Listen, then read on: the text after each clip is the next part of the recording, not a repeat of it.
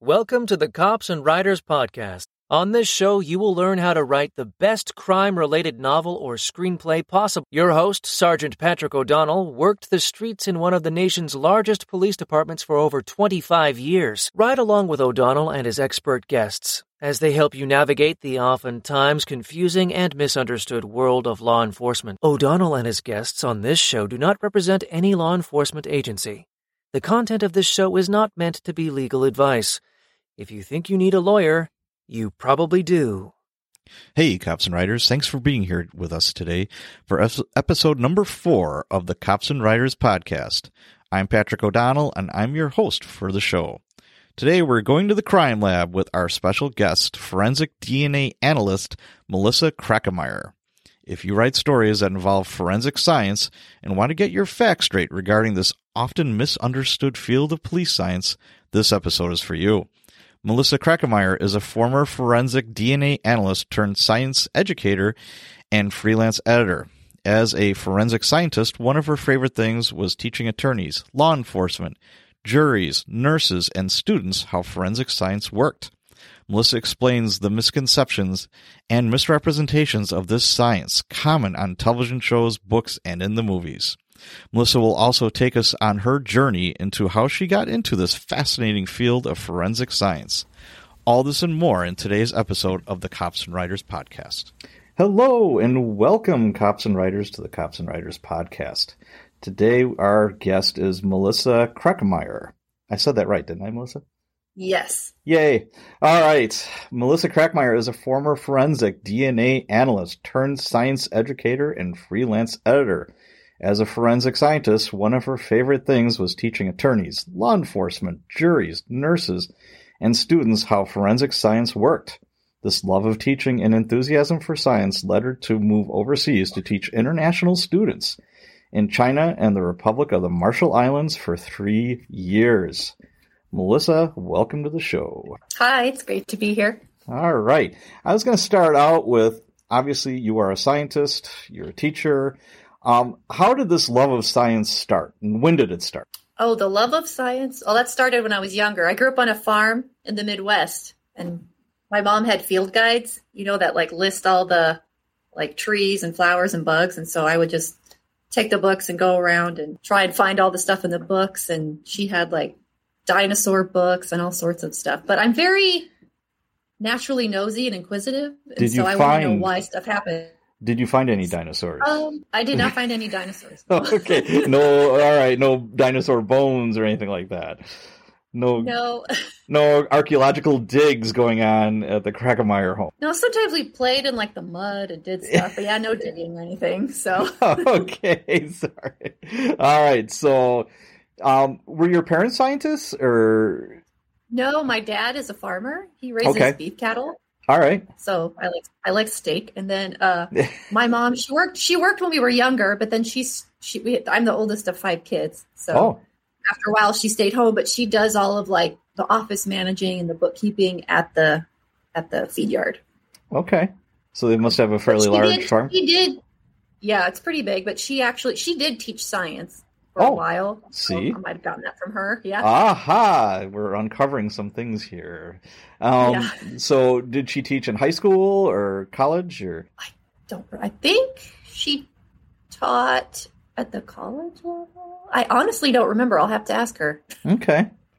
All right. So maybe mom kind of pushed you in the right direction, and you were the firstborn, so maybe you're going to be the prodigy of mom. So this makes sense. The picture is becoming very clear here. All right. Oh.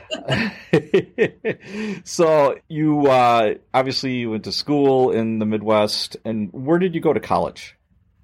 So I went to college and got my bachelor's in biology from Ripon College in Ripon, Wisconsin. I do know that college. Yes. And they have Ripon good cookies, too. Those are good. Yeah, there's a little outlet factory in town. You can go, they have samples sitting out. So you nice. Can go eat them. Yeah. Yeah. Then I worked, after I graduated, I didn't know what I wanted to do. I majored in science, and I knew I loved science. I'm like, I think I want to work in a research laboratory. So okay. I applied, and I worked for 2 years at the University of Wisconsin-Madison in their School of Veterinary Medicine in a research lab with parasites. So they did all the scientists did experiments. And so I was like the office and lab manager. So I kept it organized. I did all the ordering, all the safety stuff. And I also did some lab work. So that's where I was introduced to DNA molecular biology. Okay. But I knew that's not what I wanted to do long term. So I was just looking at job postings and I saw one for a forensic DNA analyst. And I had always loved mystery. I love Nancy Drew and Matlock and okay. all those shows. Matlock. Oh, God. Oh, yeah. I love Matlock. So I did more research about it. And then I decided that's what I wanted to do, but I didn't have the right schooling, the right educational background. So in order to be a forensic DNA analyst, you have to have, I had the bachelor's in natural science, so you have to have that. But you need coursework in molecular biology, genetics, and biochemistry. So I was missing two. So I went and a lot of people choose to get their master's degree. So I applied for grad school. And so I went to the University of North Texas Health Science Center in Fort Worth. And so my official major was, I now have a master's degree in biomedical science with an emphasis in forensic genetics. So what brought you down to Texas from Wisconsin? Why not just get your master's there? Well, I really liked that program. So there's not a lot of forensic programs out there. And I knew I wanted to do forensic DNA, and that program, it's actually, a couple of the professors have kind of moved on, I think. So it's actually sadly not being offered. I think last year was the last year. It was a good program. So I'm kind of sad about it. But I knew what I wanted to do, and I wanted to be specifically trained for that. And so, I moved to Texas for 2 years. So. Okay. Well, you got to like Texas. So you moved to Texas, you get your education. Where did that take you? What was the next step? So as I was getting ready to graduate, you start doing, I did my internship. That was a requirement of our degree, was you had to have an internship. So I did that at the Illinois State Police Research and Development Laboratory. Okay. So in Springfield. So I spent 12 weeks there doing internship on mitochondrial DNA in hairs in a forensic context. And then I had been applying because it was graduation time, and I actually saw an opening in my home state, which was Nebraska, at the Nebraska State Patrol. I also applied to other jobs. So I did interviews and everything, and I got offered two jobs. And so I ended up choosing. I've been away from home for about 8 years, so I'm like, well, I'll move back and be closer to my family. Sure. And so I worked at the the Nebraska State Patrol Crime Lab in the biology section for 7 years. Okay. And then I liked teaching and testifying and all that. And then after the crime lab, that's when I spent a year in China and then 2 years in the Marshall Islands. And then I was in Maui for 3.5 years. And when I moved to Maui, that's when I started editing. Okay. So you've been everywhere. Look at you. I've been around. Yeah, I would say that's a whole lot of traveling, and we might dig into that a little bit more. So when you got out of college and your first job was working in a lab, that was at the state level, or? It was at the University of Wisconsin. So I was an employee of the state of Wisconsin. Okay. And the agency was the university. Okay. When you started you graduated from your master's. And grad school. Yeah, grad school. So you're out of grad school, and then you went to, your first job was which one again? I'm sorry. The State Patrol Crime Lab. So, it was the state lab. Yeah. So that was the state lab. So this is in Nebraska. So if Omaha PD needed something analyzed, everything went there? Or how did that work? Yes and no. So that's actually one of the things I wrote down. Okay. As far as where people send stuff. But yeah, so anyone in the state could send evidence to the crime lab, and then we process it for free. Wow. And we're the only public lab. Okay. We were. I guess I don't work there anymore, but they are the only public lab that doesn't charge. There is a private lab at the University of Nebraska Medical Center where you can pay, and then you can get your evidence analyzed there. But it's faster, but you have to pay. So and it's not cheap either. No, none of this is cheap. Per sample, and it's and if it's a homicide or a big assault case, there's a lot of items. So you're talking, if you did all the stuff, like tens of thousands of dollars. So Yeah, that's something people don't realize is, it costs money to run a police department, and that's one of the many facets that, it comes out of. And, I mean, we'll get into some of the misconceptions and some of the fallacies when it comes to DNA and the sciencey stuff that comes along with it. And, so we'll look at that also. So you work at the science lab. What exactly did you do there? Like, walk me through like a day at the science lab. What do you do? Oh, I have a blog post about all of our duties as forensic scientists. But okay. So we did casework, but that was only about 60% of what we did. Okay. So there's a lot.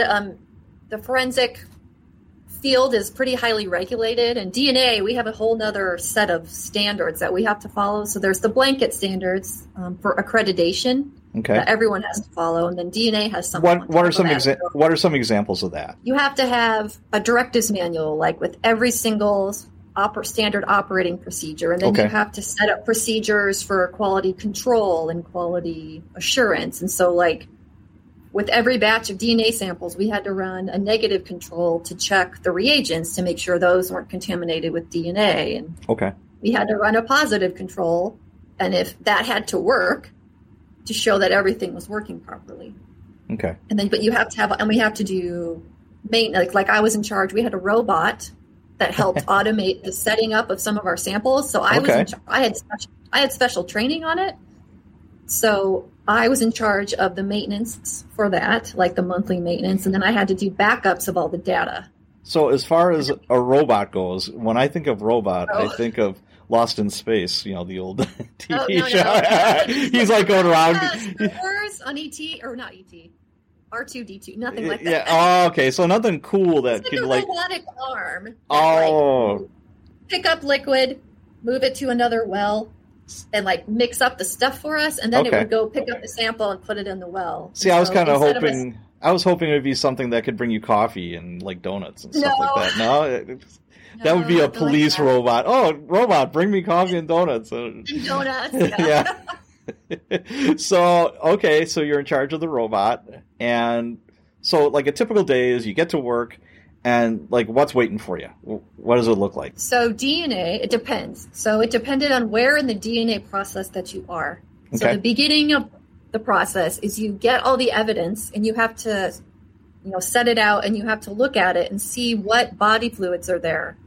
And so you have to do all these screening tests, and you have to do a lot of documentation. And so, like, if it's a homicide, you tend to look for blood, so you do all your tests, document it. And if it's negative, the case is packaged up and sent back. If you have items for DNA testing, then you go into the DNA lab. And then so the first part of the DNA testing is you have to get the DNA out of the cells. Then you have to see how much is there. Then you have to make copies of it. So if you've heard of touch DNA. Yeah. Oh, yeah. So that's one of the reasons now that it's called PCR, the polymerase chain reaction. Because we have that, we can get DNA profiles from lower level samples. Okay. And TouchDNA has a whole thing. I wrote a post about it, I think. It has a whole bunch of stuff about what to consider when you do that kind of it. When I was working, DNA would come into play a couple of different ways. One is you get a buccal swab of somebody. You can get a warrant for that, or sometimes they volunteer one. And that it looks like a giant Q-tip. It looks like the COVID test Q-tip. Yeah, it's the long Q-tip, yeah. Yeah, and you just swab the inside of the person's cheek. They open up their mouth, swab the cheek, and then you put it like in a test tube-y thing, and you seal it up, and you send it to the crime lab. So when you get that, what would you do with it? So I have to back up a little. So that is what we consider a reference sample. So the process I was describing, so we make copies, and then we put it on the genetic analyzer, and we get a DNA profile from that, and we have to analyze the data. So we get a profile from the unknown, which is from the crime scene. Like, we don't know whose DNA this is. Sure. Then what you described is what we call a reference sample. And so we take that, and it's a known. We know who the source of that DNA is. So we take the crime scene sample and the reference sample, and then we put them side by side, and then we compare. Okay. So obviously you get a sample from, and most of the time you're probably going to be dealing with major crimes, homicide, sexual assault, maybe like a bank robbery. I mean, we would do touch DNA for lower level stuff, but, you know, you would expect that it would come back in a couple of months. You know, you're not going to have an instant, hit on that. My old lab, it's way longer than that. I talked to some people like, whoa, that's long. But, yeah. Yeah. So those are like the major ones. And, you know, you're at a crime scene and the forensic technologist, the CSI person, I guess, lack of better words, will collect, you know, like say a bank robber put his ungloved hand on this really nice surface, you know, in front of the teller. Yeah, and then all of a sudden it's like, you know, they're trying to get DNA off of that. But you can't get DNA and fingerprints off the same. You can't do both. Sometimes they would just have to, it's like, okay, this is better for fingerprints. It's like, okay, do fingerprints then. Did your lab accept that kind of evidence? Like if it's like a high traffic, like, because everyone's going to have possibly, you have to rule out anyone else who's touched that surface. Yeah, the reason why we would do that is you look at the video and they were the last person to touch it. So we're like, okay, and the crime scene's guarded. So hopefully, you know, their DNA is going to be on there. Also like soda cans, Slurpee straws. Soda cans are good because they're straight from them. But like I would consider like a bank counter. I don't know if our like each lab has their own policies. I don't know if we would have accepted that. Yeah. You know, cigarette butts, soda cans, beer cans, any stuff like that. Those are all good. Yeah. We would definitely go after those. So you're going to have a very common misconception is, you know, you get your sample from the police at a crime scene that's collected, and then boom, you know, magically you have this person's information that, you know, da-da-da. And if they've never given a sample of DNA, then it's just DNA, right? I mean, you have to have it match to something. For database purposes, like if you get a sample and you don't have a reference sample to compare to, yes. it just sits there. And if it qualifies for CODIS entry, then you can put it into CODIS and see if you get a hit from anyone in there. But if they're not in CODIS, then you're not going to get anything. What is CODIS?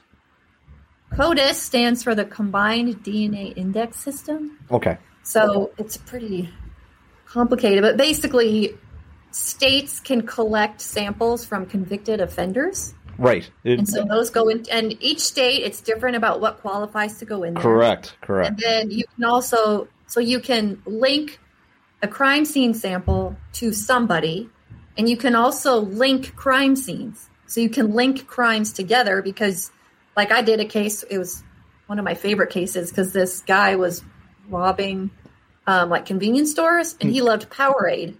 So he would drink Powerade and leave it. I think he liked cherry, and he would leave it at the crime scene. And then he also went into Iowa also. And so we put all these profiles into CODIS, and so they linked together within Nebraska. And then they also, since they qualified for the national level, we linked both Iowa and Nebraska. And so they formed this like task force. Yeah, did the FBI get involved in that? Or I think it was regional. I think it was just like the sheriff's departments and the people in Iowa. I'm not sure if the DCI, the Department of Criminal Investigation, I think is what their state level called. So, but yeah, I mean, that was a while ago. That was kind of my third year out of 7. I think that happened. Okay. They talked about it in the paper, I remember. Well, that's cool. You're a celebrity.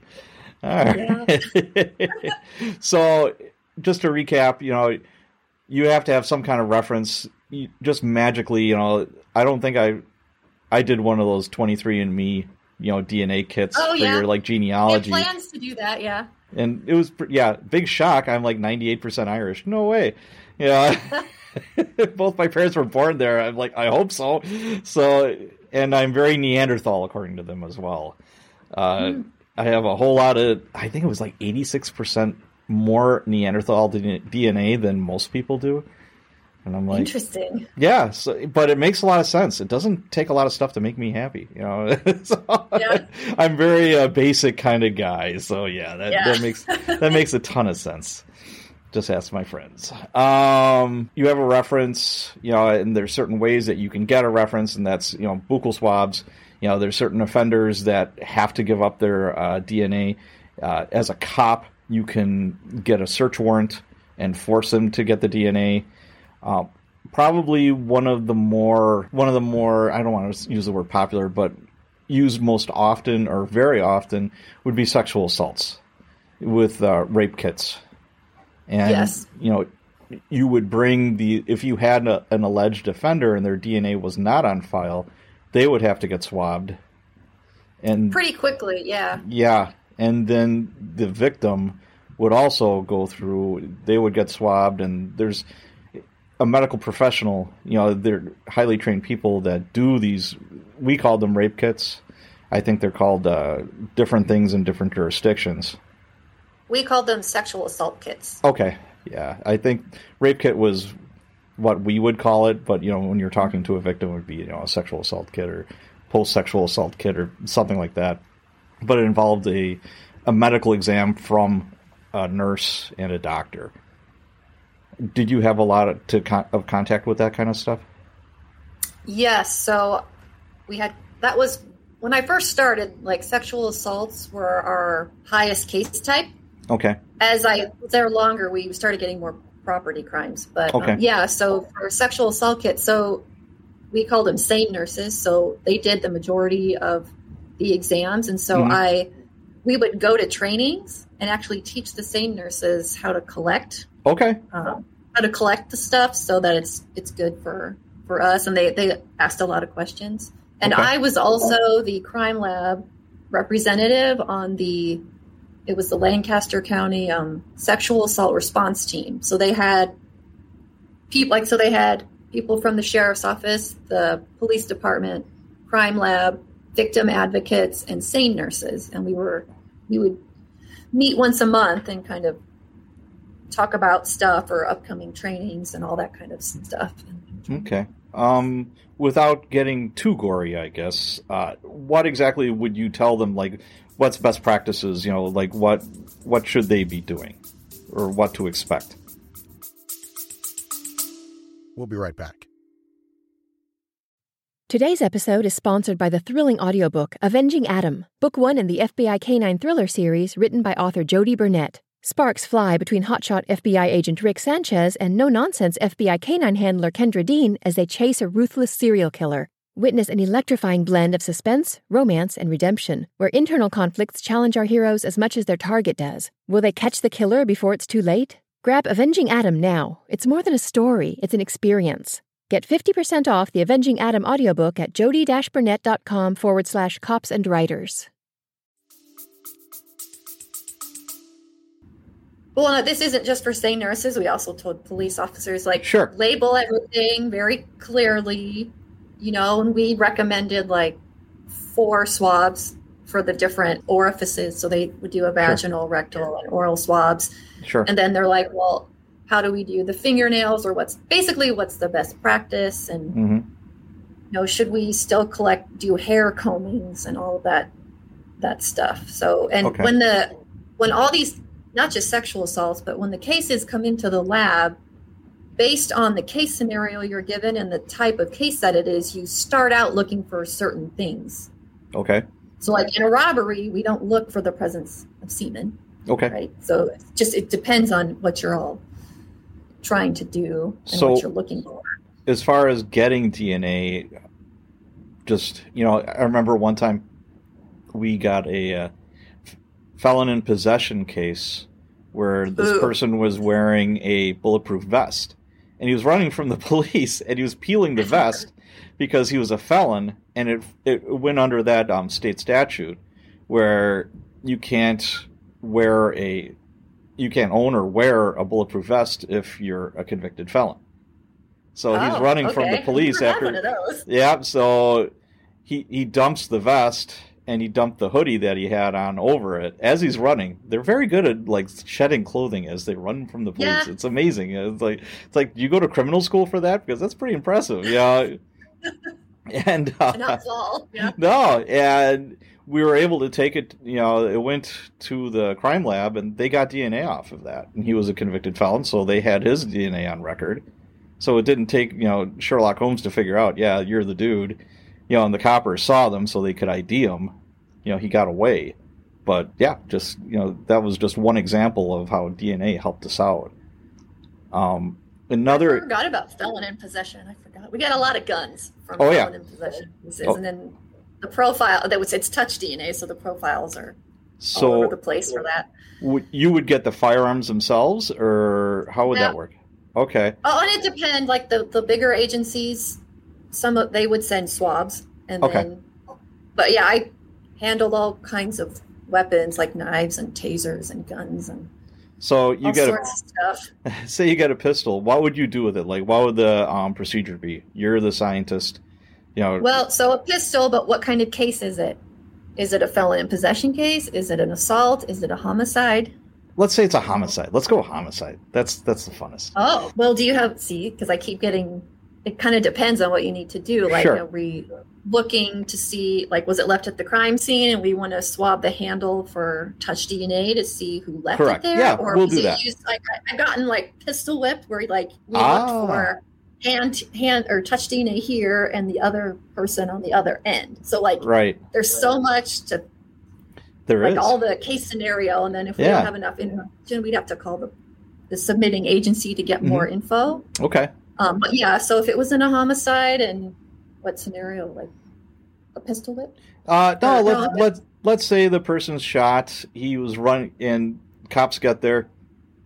He's running from the police, and like 90% of the time, the bad guy tosses the gun if the police are chasing him. That happens a lot. Okay. So he tosses it, and the coppers recover the pistol. And the bad guy gets away. Or doesn't even get away. It's just one more nail in the coffin for conviction. Okay, so we're looking to try and tie the gun to the guy holding it. Correct. And possibly the crime itself. So we would probably look for touch DNA on the handle, and depending on how far away they are, we could possibly, if there's any blood, like we would probably look for blood on there also. Okay. So if it was like quote unquote point blank range, pretty close, the blood of the victim would be on there as well. There'd be blowback. Yeah, possibly. Yeah. But as far as like the handle of the pistol, the trigger housing, and maybe even like the magazine, if you had to load it at one point in time, or any of that. So what would you do at the lab? So what are the steps that you would do? Like in this screening process where we're so you get it from the... Mm-hmm. Oh, okay. So we'd have to... So DNA, we are it's part of the quality control, quality assurance practices that we do. So we have to put... Everyone knows what PPE is now after yes, we do. COVID, but we'd have to put on our lab coat and gloves, and then we would have to bleach down and decontaminate the surface on all of our tools. Then we lay bench paper down. Then we would get usually guns would come in cardboard boxes. Mm-hmm. So we would then have to we took our notes on a computer in a specific program. So we would document the outside packaging. And so this is one sealed brown paper bag, labeled, and then we put the label. Mm-hmm. And then we would open it, not breaking the officer's seal. So we would go into a different area and open it there. Mm-hmm. And then I would take it out, put it on the bench. Then I would take some more notes. Like, what do I see? Do I see any visual staining? Or you just kind of look at it. Mm-hmm. And like for a gun, if there's a model, like sometimes they're stamped on there, or if there's a serial number. So the make, the model, serial number, all that kind of good stuff. Yeah, and then like sometimes they're like have scratches and stuff on them. So we just have to document everything. And then we might do this at the beginning or at the end, depending on where we want to swab it. We would mark it so that later on in court, the attorney will show you, do you recognize this item? You're like, yes, I do. How do you recognize it? By my initials on the handle. So you have to... Every time you look at something, you have to initial it. You initialed the gun itself? Then, yeah. What would you initial it with? Sharpie. Really? Okay. Gotcha. Yeah. So if it's a dart gun, probably a silver Sharpie. Okay. And then we would start the testing. So in the scenario you described, I would probably check the handle to see if I saw any red-brown staining under like a lot of light to see if I could see. Because on a dart gun, it's hard to see blood, so you kind of want to look real close. And if I didn't see anything, I might do a little bit. Actually, what I would probably do is swab the whole area for touch DNA, and then I can test that swab for blood. Okay. So I can test this. I can use another swab to test the swab I use. Actually, now that I think about that.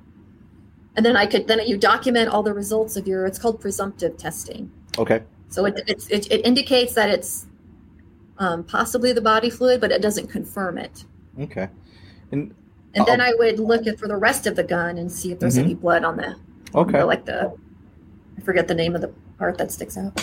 Okay. And then what? Just like oils from a person's finger or perspiration, would that be transferred onto the pistol, and you'd be able to get DNA off of that, or how does that work?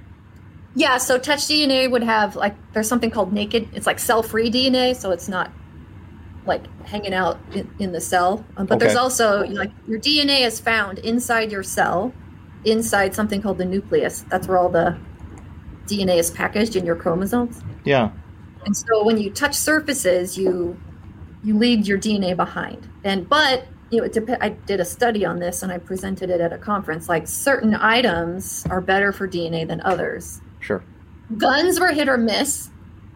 But something like that sweatshirt, they wore it for a long time, and it's kind of like a rough surface. Mm-hmm. So you're probably going to get, or like a hat, we would do the inside brim of hats. Yeah, I've collected more than one hat. Like robbers and thieves, they would leave gloves behind. So we would take the swab and stick it in all the fingers and swab it around, and get DNA from that too. So very cool. So you would swab the pistol and try to get as much stuff off of that as possible, and then what would happen? Then we would let the swabs dry. Okay. And then we would take our samples for DNA, and we would put them in these little test tubes. They're 1.5 milliliters, so they're really little. Then we label everything. And then we would transfer the samples for DNA over to the room where the DNA process happened. Okay. And then that's just one item. In a homicide, there's never just one item. Right, so right. So then we would take the sample for DNA, put it in a tube. It's a tube rack. So we have these little tubes, and they all line up in these little racks, and we put it in the fridge to store it. Then I would evidence, and then put that to the side, and then I would take off all my PPE, and then I would throw away the bench paper that I put on the bench, and then I'd have to decontaminate all my tools. Okay. And all that stuff, and then I'd go get the next item. Oh, okay. Maybe so you just keep on repeating the same thing over and over and over. Yeah, pretty much. And then each item is different. I mean, every time we get a knife, we tend to look for blood and possibly touch DNA on, Sure. So as you do more, you kind of have a system, but it always depends on what the scenario is. And I don't think people know that. When you watch TV, they just go and they find exactly what they need right at the specific time of the show. It's really cool how that happens. Yes, it is. Yeah, I've been watching a lot of Lucifer, and it's in LA, and I'm like, no, that is not. I mean, I love that show, but that is not how it happens. Oh boy! Now, what pops into my head is, trying to get DNA off of a victim. So, say you have a homicide or a sexual assault where somebody was trying to fight off their attacker, and oftentimes you're going to find it in fingernails if they were digging into the suspect's skin. Does that work pretty good, or how does that work? My experience with fingernails wasn't great. It's better if instead of touch DNA, we're looking for blood, but a lot of the times the blood is the victim's own blood. Okay. But for a story, for a fiction novel, you can certainly, it's your book. You can definitely have that as an option. Okay. In the real world, it's not too common, but Okay. But yeah, we would try, Definitely. When an investigator came from the medical examiner's office, they always bagged up the hands with brown paper bags. And that was one of the reasons. I don't think we even do gunshot residue anymore. Did you have any experience with that? They would do so my old lab specifically, they would do distance determination. So like they would put something and see, like shoot the gun at different lengths to see. Okay. I forget exactly what they were looking for, but they didn't test people's hands. Like they would rub it with some wipe or something and then test it for GSR. They didn't do that at my lab. Yeah. I don't think it's as common as it is not. It used to be. Okay. No. Yeah. It used to be, but it just isn't anymore. I don't think it was as reliable as everybody kind of wished it was. Yeah. Speaking of dead people, yes. did you ever go to any autopsies or crime scenes where you would try and do you know of any of your cohorts that do that, or? Yeah, so I was actually going to do a future YouTube video on this because I get that a lot. Like, how can I become a CSI? So there's 3 ways to become a crime scene investigator. You're a civilian, and then you apply, and you're a civilian, and you go out to crime scenes, and it's your full-time job. You are a sworn officer, such as yourself, and like in Nebraska, they don't have a crime scene team. So they didn't have, there's no CSIs. And in Douglas County, where Omaha is, they do have people there. But everywhere else, it was the detectives and the investigators. It's divided into troop areas. Okay. So the investigator assigned to that crime scene, he would test it. Oh. Or she, whoever it was. So that's who would collect. And they had special training. And like we would actually go train them. Sure. And like how to use like the UV light to, collect like bedding or stuff like that. So so that's another way to be a crime scene person. And then a third way to become a crime scene investigator is you work at a crime lab that you go to crime scenes. So like Iowa, they have you can volunteer to go to crime scenes. Okay. If you're a forensic scientist, that's their state lab. Okay. Well, but at my specific agency, we didn't go to crime scenes, and I'm quite happy. I didn't want to go to crime scenes. Actually. Well, that's interesting because when I did my research for the first 2 books in the Cops and Writers series, I spoke with homicide detectives from all over the country, and I had I've been to literally hundreds of homicides, on the job, and the way our department worked was you would have one quote-unquote CSI person. We called them forensic technicians. And they were all sworn law enforcement. And, you were on the job for a while, and then you would apply for it. And for a while, like, say, 5-6 years, somewhere in that ballpark. And if you had an interest, then they would train you on the job, and they would send you to different schools. And there were the people who would document everything, with photographs, video, and again, collecting fingerprints, DNA samples, all of that good stuff. And you would have a homicide and you'd have one technician show up. And the homicide detective, you would have a team of detectives actually, like maybe say 4 to 6 detectives that would be on the scene. And we had a 24/7 homicide division. A lot of departments don't, because we had so many homicides. Like last year, I think we had 220. It was a city of 600,000. Wow. We had 220 homicides and about 900 non-fatal shootings. I think we set a record.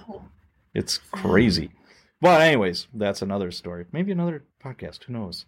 But so you would have this team of detectives with the one CSI person, and the detective that was in charge of documenting the scene would go through it with the CSI person. It's like, okay, I want overalls.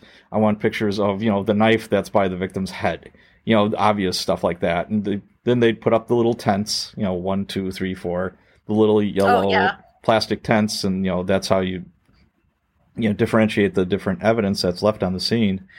And that's the way they did it. Now I'm interviewing a detective in another part of the country, and it's like they have a team of CSI people that aren't even sworn officers. They're civilians, and there might be like 3 or 4 CSI people, only 2 homicide detectives. So they send 3 to 4 people, their crime scene people, at a time? At a time. Oh, because I have that on here. I have a myth CSI team. Usually, in Maui, they only send 1 or 2 people. They'd have a little team that would show up, and there'd only be maybe 2 detectives. So it was completely opposite of what I was used to. And I said, well, what do the detectives do? And they're like, well, they interview people, work on leads, interrogations, and, they would get an overview. Everybody kind of does a walkthrough very carefully of the scene. I'll just start stomping through evidence. And, it's like, okay, this is what happened. Here's kind of the story that we have right now. And then we'll go from there. Let's see which way the evidence and the scene, points us in whatever direction. And where I work, the homicide detectives, once everything was documented, they would physically take the evidence. Whereas you have other jurisdictions, around the country that it's the opposite. The CSI person will bag it up and take it and inventory it. Whereas where I work, it's going to be your detective that does that.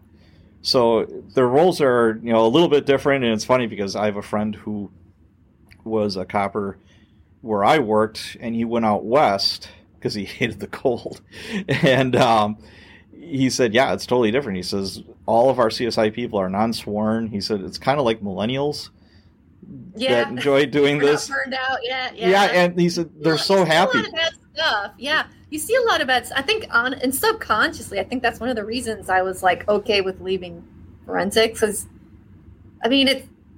I had to read firsthand accounts of sexual assaults every day because part of the sexual assault kit is the victim's description, and it's just, and then there's crimes with kids, and it just, I don't know, it's just. Oh, I do know. Yeah. The bad part of humanity, and I grew up, in a small town in Nebraska where nothing bad ever happened, and I'm like, look at all this bad. I know it happens now. It's just I'm not all up in it anymore, and I think I'm okay with that, actually. Yeah, it's different when you're getting clubbed over the head with it on a regular basis. For 5 years I stopped reading murder mysteries because I was like, well, I see it every day. I don't really need to read it anymore. I'm like, that's fine. Exactly. Well, tell you what, the Facebook group Cops and Writers, you put in a request for some questions. Do you have those handy? I have them over here. Okay, why don't we go through some of those real quick? Okay. I'm going to start at the very bottom because this is an easy answer. So Fallon, he asked, or she, I'm not sure, can DNA be pulled off a licked, sealed envelope that arrived in the mail? Yes. For envelopes, we had to steam them open. And then we would cut pieces of, we open the flap, and then that gummy part along the edge, we would up into little squares, and we put it into the test tube, and then we would take it on for DNA testing. So that's we had a pretty high success rate. Great. If it's one of those self-adhesive envelopes, that wouldn't work. Sure. So that's pretty common. Okay. Lily asked, how much does DNA cost the department to process, and who pays for it?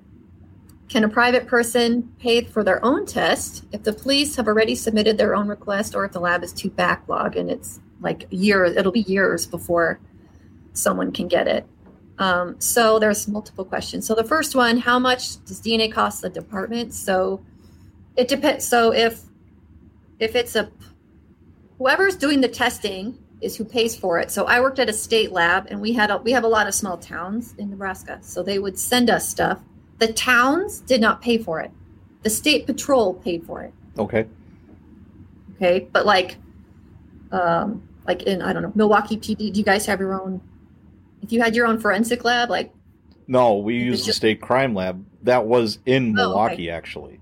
So you could, a regional. Yeah, you could go to the counter and say, hey, this is what I've got. This is a homicide case. Could you please, there's a face to it now. Yeah, sometimes that does help a little bit. And what's ironic was I had a homicide a block away from the crime lab. And nice. The crime lab is a very non-distinct, just brick building with no markings on it. And it's not in the best of neighborhoods. So there's cameras. Yep, and there's cameras everywhere. So actually, their cameras helped us out a bit on this homicide.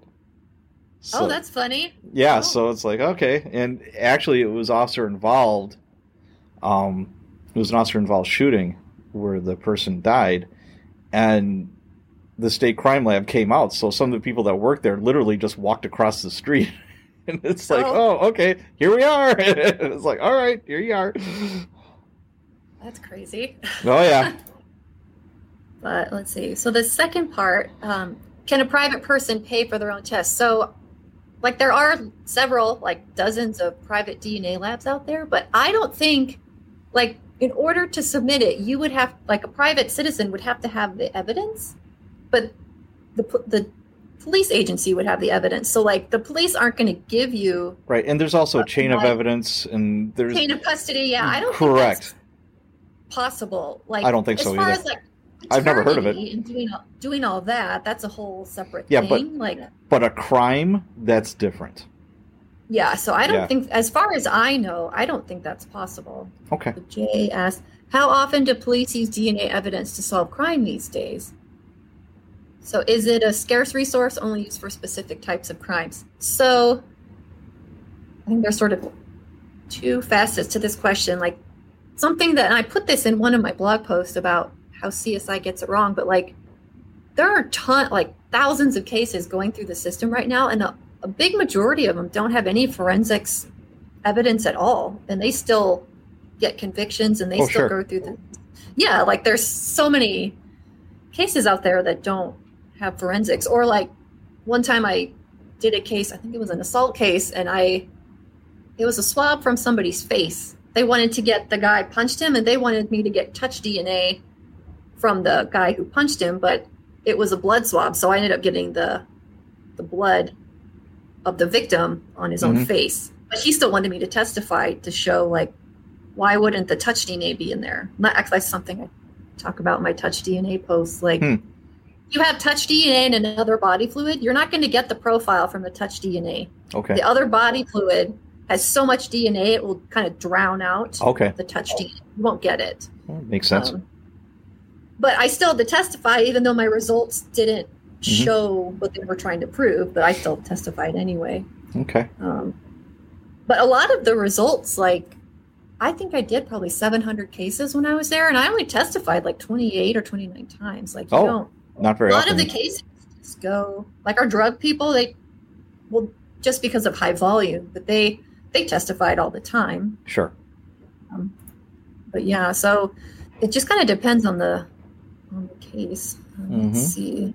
I'm going to skip this one. Someone asked, how long does it take for DNA tests to produce results? This gets asked a lot in your group. I wrote a post on it. And so there's the real life answer and the answer that you want for your book, right? So the real life answer is a long time, unless you send it to a private lab. And so depending on I think the better question to ask is, how long do you want it to take? And then can you have your scene or your story set up to get there? And so if you want, like, I don't think even with a private lab, like, you can maybe get it back in 2 or 3 days, but you have to pay the big bucks for rush fees. And if it's a homicide, there's so many items that it's going to be like, a small, like, I noticed a lot of these crimes in these books take place in small towns. A small town agency isn't going to have 10 or 20,000 extra dollars. Right. But if there's no backlog and everything goes the way it's supposed to go, and like the analyst doesn't have to go back or do extra items, I'd say about a month for a homicide. Because I put a big note here. Homicides are beasts. Like, I made a list of stuff. Like, there's such big cases with a lot of items. And if there's more than 2 people involved, like if there's more than just the suspect and the victim, if there's multiple suspects, multiple victims, it becomes this huge, huge thing. And you do more items, and it's just, they clog up the system, like a robbery. Those like pesky killings, I tell you, they just get in the way. I know. That's what a lot, in a murder mystery, there's always a murder, right? So right.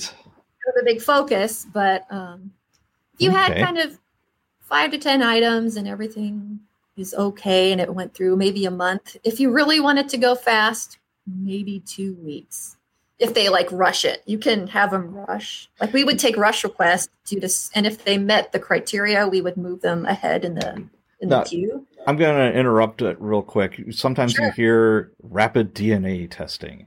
What is that? Yeah, I saw that come up. So rapid DNA is good for like identifying remains. But as far as using rapid DNA on crime scene samples, the technology isn't good. Like crime scene samples, like they're special, like they might be kind of dirty and you don't know what's in them. Okay, and sure. So you know, they're not like when you take a buccal swab of someone's cheek, that's beautiful, pristine, pure DNA. But a crime scene sample, they're kind of yucky. Yeah. So the rapid DNA, it's not, the technology is not there yet. And what it is, just to back up, it's basically like a lab on a chip.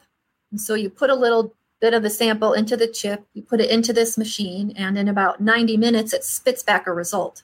Oh. But the 90 minutes is just the run time of that specific technique. Like prior to that, you would still have to like do the screening. Like, what are you putting in there? Like, is it blood? Or you still have to look at the evidence. So like say that the turnaround time is 90 minutes. That's not accurate. So with rapid DNA, how long would it take before I'd find out that Melissa committed this homicide? To back up even more, it's not done on crime scene samples right now. Those samples, if they're done with rapid DNA, they cannot go into CODIS. That's what I thought. So I've heard the term rapid DNA, but we never used it at work. It's good for like, and I flagged this for a future blog post or video or something, like Houston PD, like their board of directors at their crime lab voted to start using it, but they're going to use it like on the reference sample side. Okay. You know, because they're not, and the article's actually quite good about dispelling how the rapid DNA works. Like you can't put the samples in CODIS, and you could maybe, and we didn't go into this yet, but a big portion of the types of DNA profiles that we get are more than one person. So they're called mixtures, and those are their own big set of problems. And it sounds like a beast, yes. Yes, so rapid DNA isn't good for them. And so it's called mixture interpretation, and there's all these guidelines, like if there are 2 people, what does it have to look like? If there's 3 people, and if it's low level and there's a lot of people, the whole sample might be deemed inconclusive, and you can't exclude anyone, you can't include anyone. And so like rapid DNA, it's not good for crime scene. Okay, good to know. Right now. All right. Yeah. Any other questions in there? There was, I think, one more. Oh, I know it's a lot of cold case questions too. But 20-year-old toothbrushes, if locked in an evidence file of a cold case, still have DNA on them? Yeah, they should. I think as far as how long does DNA last, so there's kind of 2 sides. So are you talking about a human body? Because you see news articles like, oh, this guy was found and he's 50,000 years old and we got DNA from him. Like that's a person. Like as you and I sit here, we are full of DNA. Okay. Right? So that's one side. But then an actual crime scene sample, like an abandoned item or something used in the crime or whatever, I'd say probably about 3 decades. DNA is pretty stable. Okay. And if it's kept in proper humidity and ambient, like room temperature, it should be okay. And a toothbrush would probably have quite a bit of DNA on there, like from the gums. Sure. Like we cut off the bristles. We cut off like a group of bristles and we put it in the test tube. So the problem is like if it's really humid and really hot, that breaks down the DNA. Okay. And if it's been a while, so that's bad for DNA. And it should not be packaged in any sort of plastic. So it's paper. Yep, absolutely. Yeah, if you had like bloody clothing, if you had anything like that, you never wanted to put it and seal it in a plastic bag. That's and you have to dry it it must be dry. Yeah, we have in our detective bureau, they have what they call the drying room. Yep. And there's this little cubbies, and you would hang up, like, say you here's my drying room story. I'm brand new. I'm on field training. I get sent to a stabbing. And I'm with my FTO, and I don't know anything. This is literally the first couple of days I'm on the job. These two girls got into a fight, and they were both juveniles. They were like 16 years old, and one stabbed the other one. Well, no, actually, they stabbed each other. But we wound up arresting one of them. I don't even remember all the particulars, but she's getting booked in, and the jail matron is like, I'm going to need your pants. You know, first you take her to the hospital. She got like 4 or 5 stitches in her thigh. But there's blood all over the her jeans. So we take the jeans, and my FTO, he's holding on to these jeans. They're not even in a bag. And he's like, okay, I'm going to time you. Do you know where the drying room is? And I'm like, we had a tour when I was in the academy. I'm not really sure. He says, well, that's tough.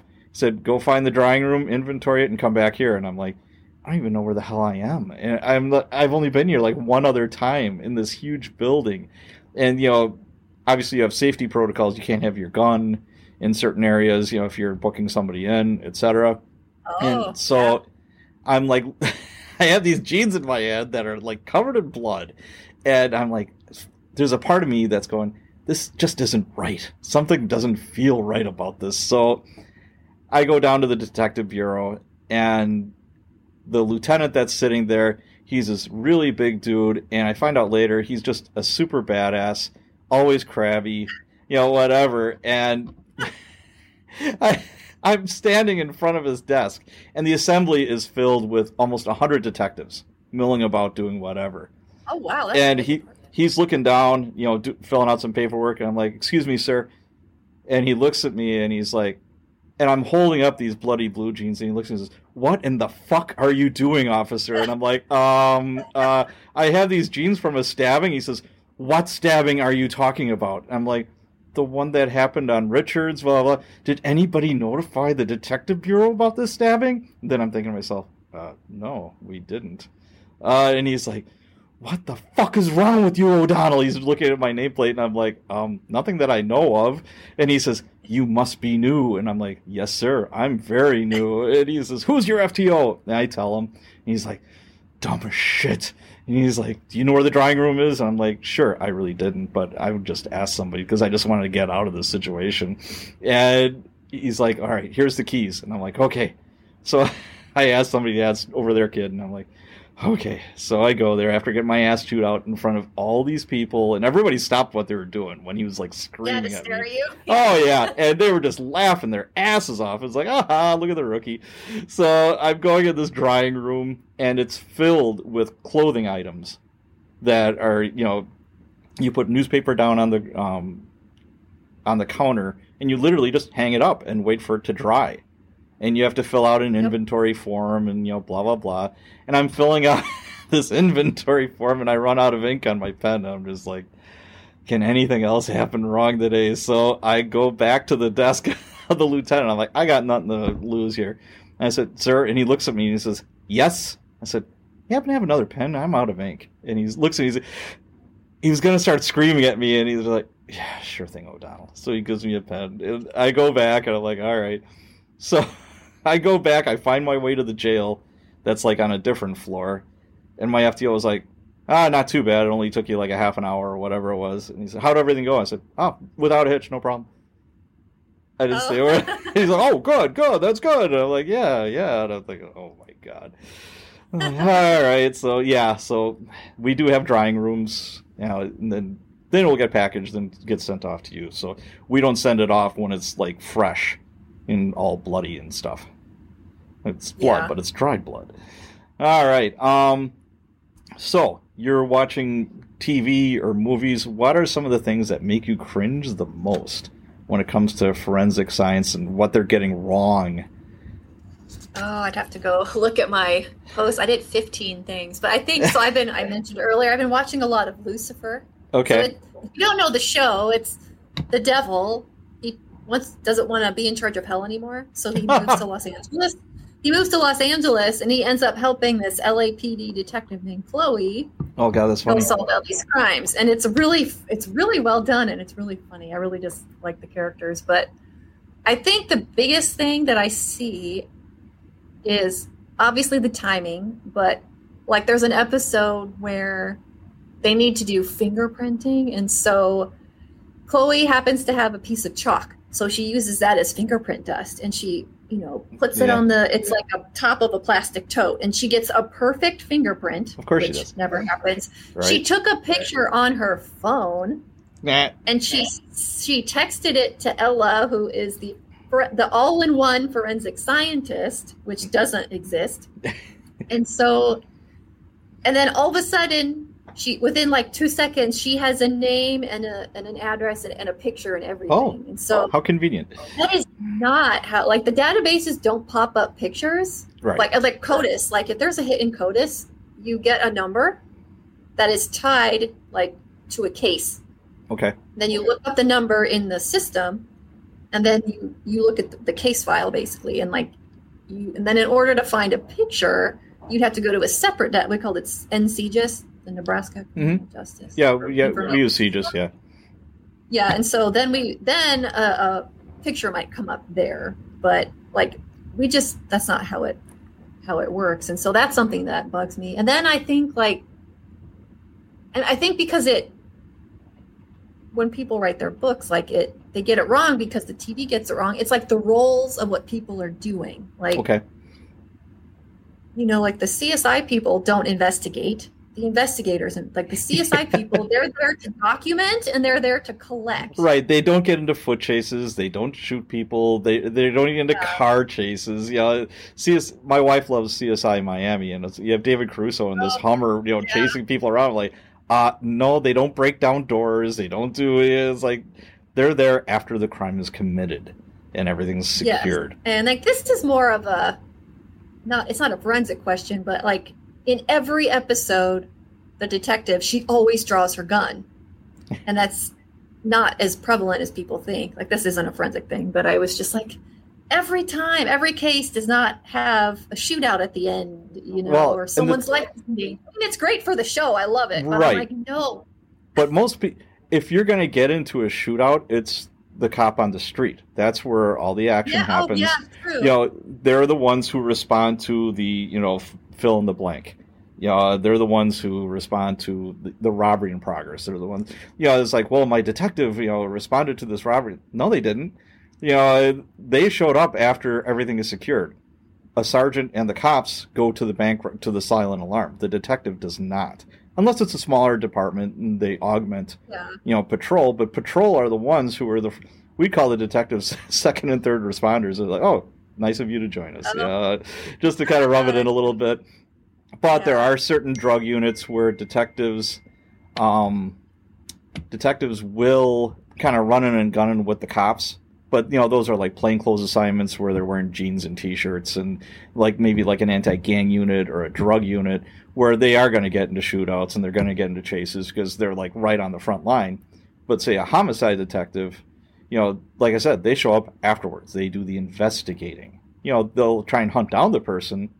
But a lot of times, we'd get the call and it's like, hey, we're going to be looking for this homicide suspect. Come along with us. They want uniforms and they want, people there. Yeah. So, the idea of the lone wolf detective that, shows up at everything and just, no. And she never has backup. I'm like, oh, for crying out loud. Yeah, exactly. The biggest dude that I know would want an army of backup if you're going after a homicide suspect. It's like, no. So that anything reminded else? Me of... Oh, yeah, there's one more thing, and I think and it can affect, when people write their books. Like, all of my favorite shows, have this, what I call this all-in-one forensic person that knows everything about everything, and I'm like so Ella in Lucifer, or Garcia in Criminal Minds, or I think her name is Abby in NCIS. Oh, yeah, the girl who likes Slurpees. Anything forensic related, they can figure it out somehow, but, forensic science is highly specialized. I wouldn't do DNA and then go do firearms or go do toxicology or anything like that. And then there's what I call the traditional forensic disciplines that are in the crime lab, and then kind of the specialists. So entomology, looking for bugs. That's a whole thing outside of the crime lab. You have special people with PhDs or forensic bite marks. That's those are dentists, it's not this all in one, or tire treads. Oh, Ella, she did like DNA and she did tire treads and she did something else. And I'm like, no. So that's not how it works either. And so I think that affects my cousin Vinny, tire tracks, solved the crime. That cracked the case. Oh, yeah, I don't remember that movie. Yes. Yeah. All right. So those are the biggies that kind of bug you?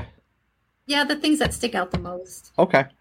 All right. Well, tell you what, I think that's a good spot to stop our interview for now. We'll probably do this again. I'm thinking there's a whole lot of stuff we could talk about. Oodles. You bet. So, to remind people, where can they find you and what's in the future here for Melissa? Okay, so the name of my website and blog is flowersandforensics.com. So right now I have about 17 or 18 posts. So I'm going to start posting again. I'm an editor, a freelance editor. So I do copy editing and I do I call it forensic fact checking. So I can do a beta read of your book and sort of the consulting is sort of included in all of that. And I also, what else? Oh, I'm developing, I think it won't be until late summer, a forensic DNA for fiction writers course. Okay. So that people can get the information they need. So, but my contact information is on the contact page of the website. Okay. And you are in my Facebook group, Cops and Writers. You chime in, yes. And you're an admin. So anytime you want to post anything, you feel free. Yeah, I recently moved, so I'm still getting kind of all settled in. So I kind of do that first. And I'm hoping to do lots of content and stuff for everyone. So. All right, fantastic. All right, I think this is a good spot to stop our interview. Thank you, Melissa, for hanging out with us today. I appreciate it. And thank you guys for listening, and we will see you the next time. I hope you enjoyed episode number 4 of the Cops and Writers podcast. Thank you so much for taking the time to listen to the show. Thank you, forensic DNA analyst Melissa Krakemeyer, for being on the show today. It was a lot of fun hearing how things actually happen in real life when it comes to analyzing DNA and other facets of forensic science. Thanks to all of you who support my work, either through buying my books in the Cops and Writers series, available on Amazon. Just type in Cops and Writers in the search bar and you'll find them. Being a patron at patreon.com/Cops and Writers, participating in my Cops and Writers Facebook group, hiring me as a consultant for your work, or visiting me at my website, copsandwriters.com. Thank you so much. Before I go, could you do me a favor? Could you please subscribe to the Cops and Writers podcast and leave a review? Please? It would be so helpful, and it makes sure you don't miss an episode of the podcast. That's it for now. Thanks again, and let's be careful out there.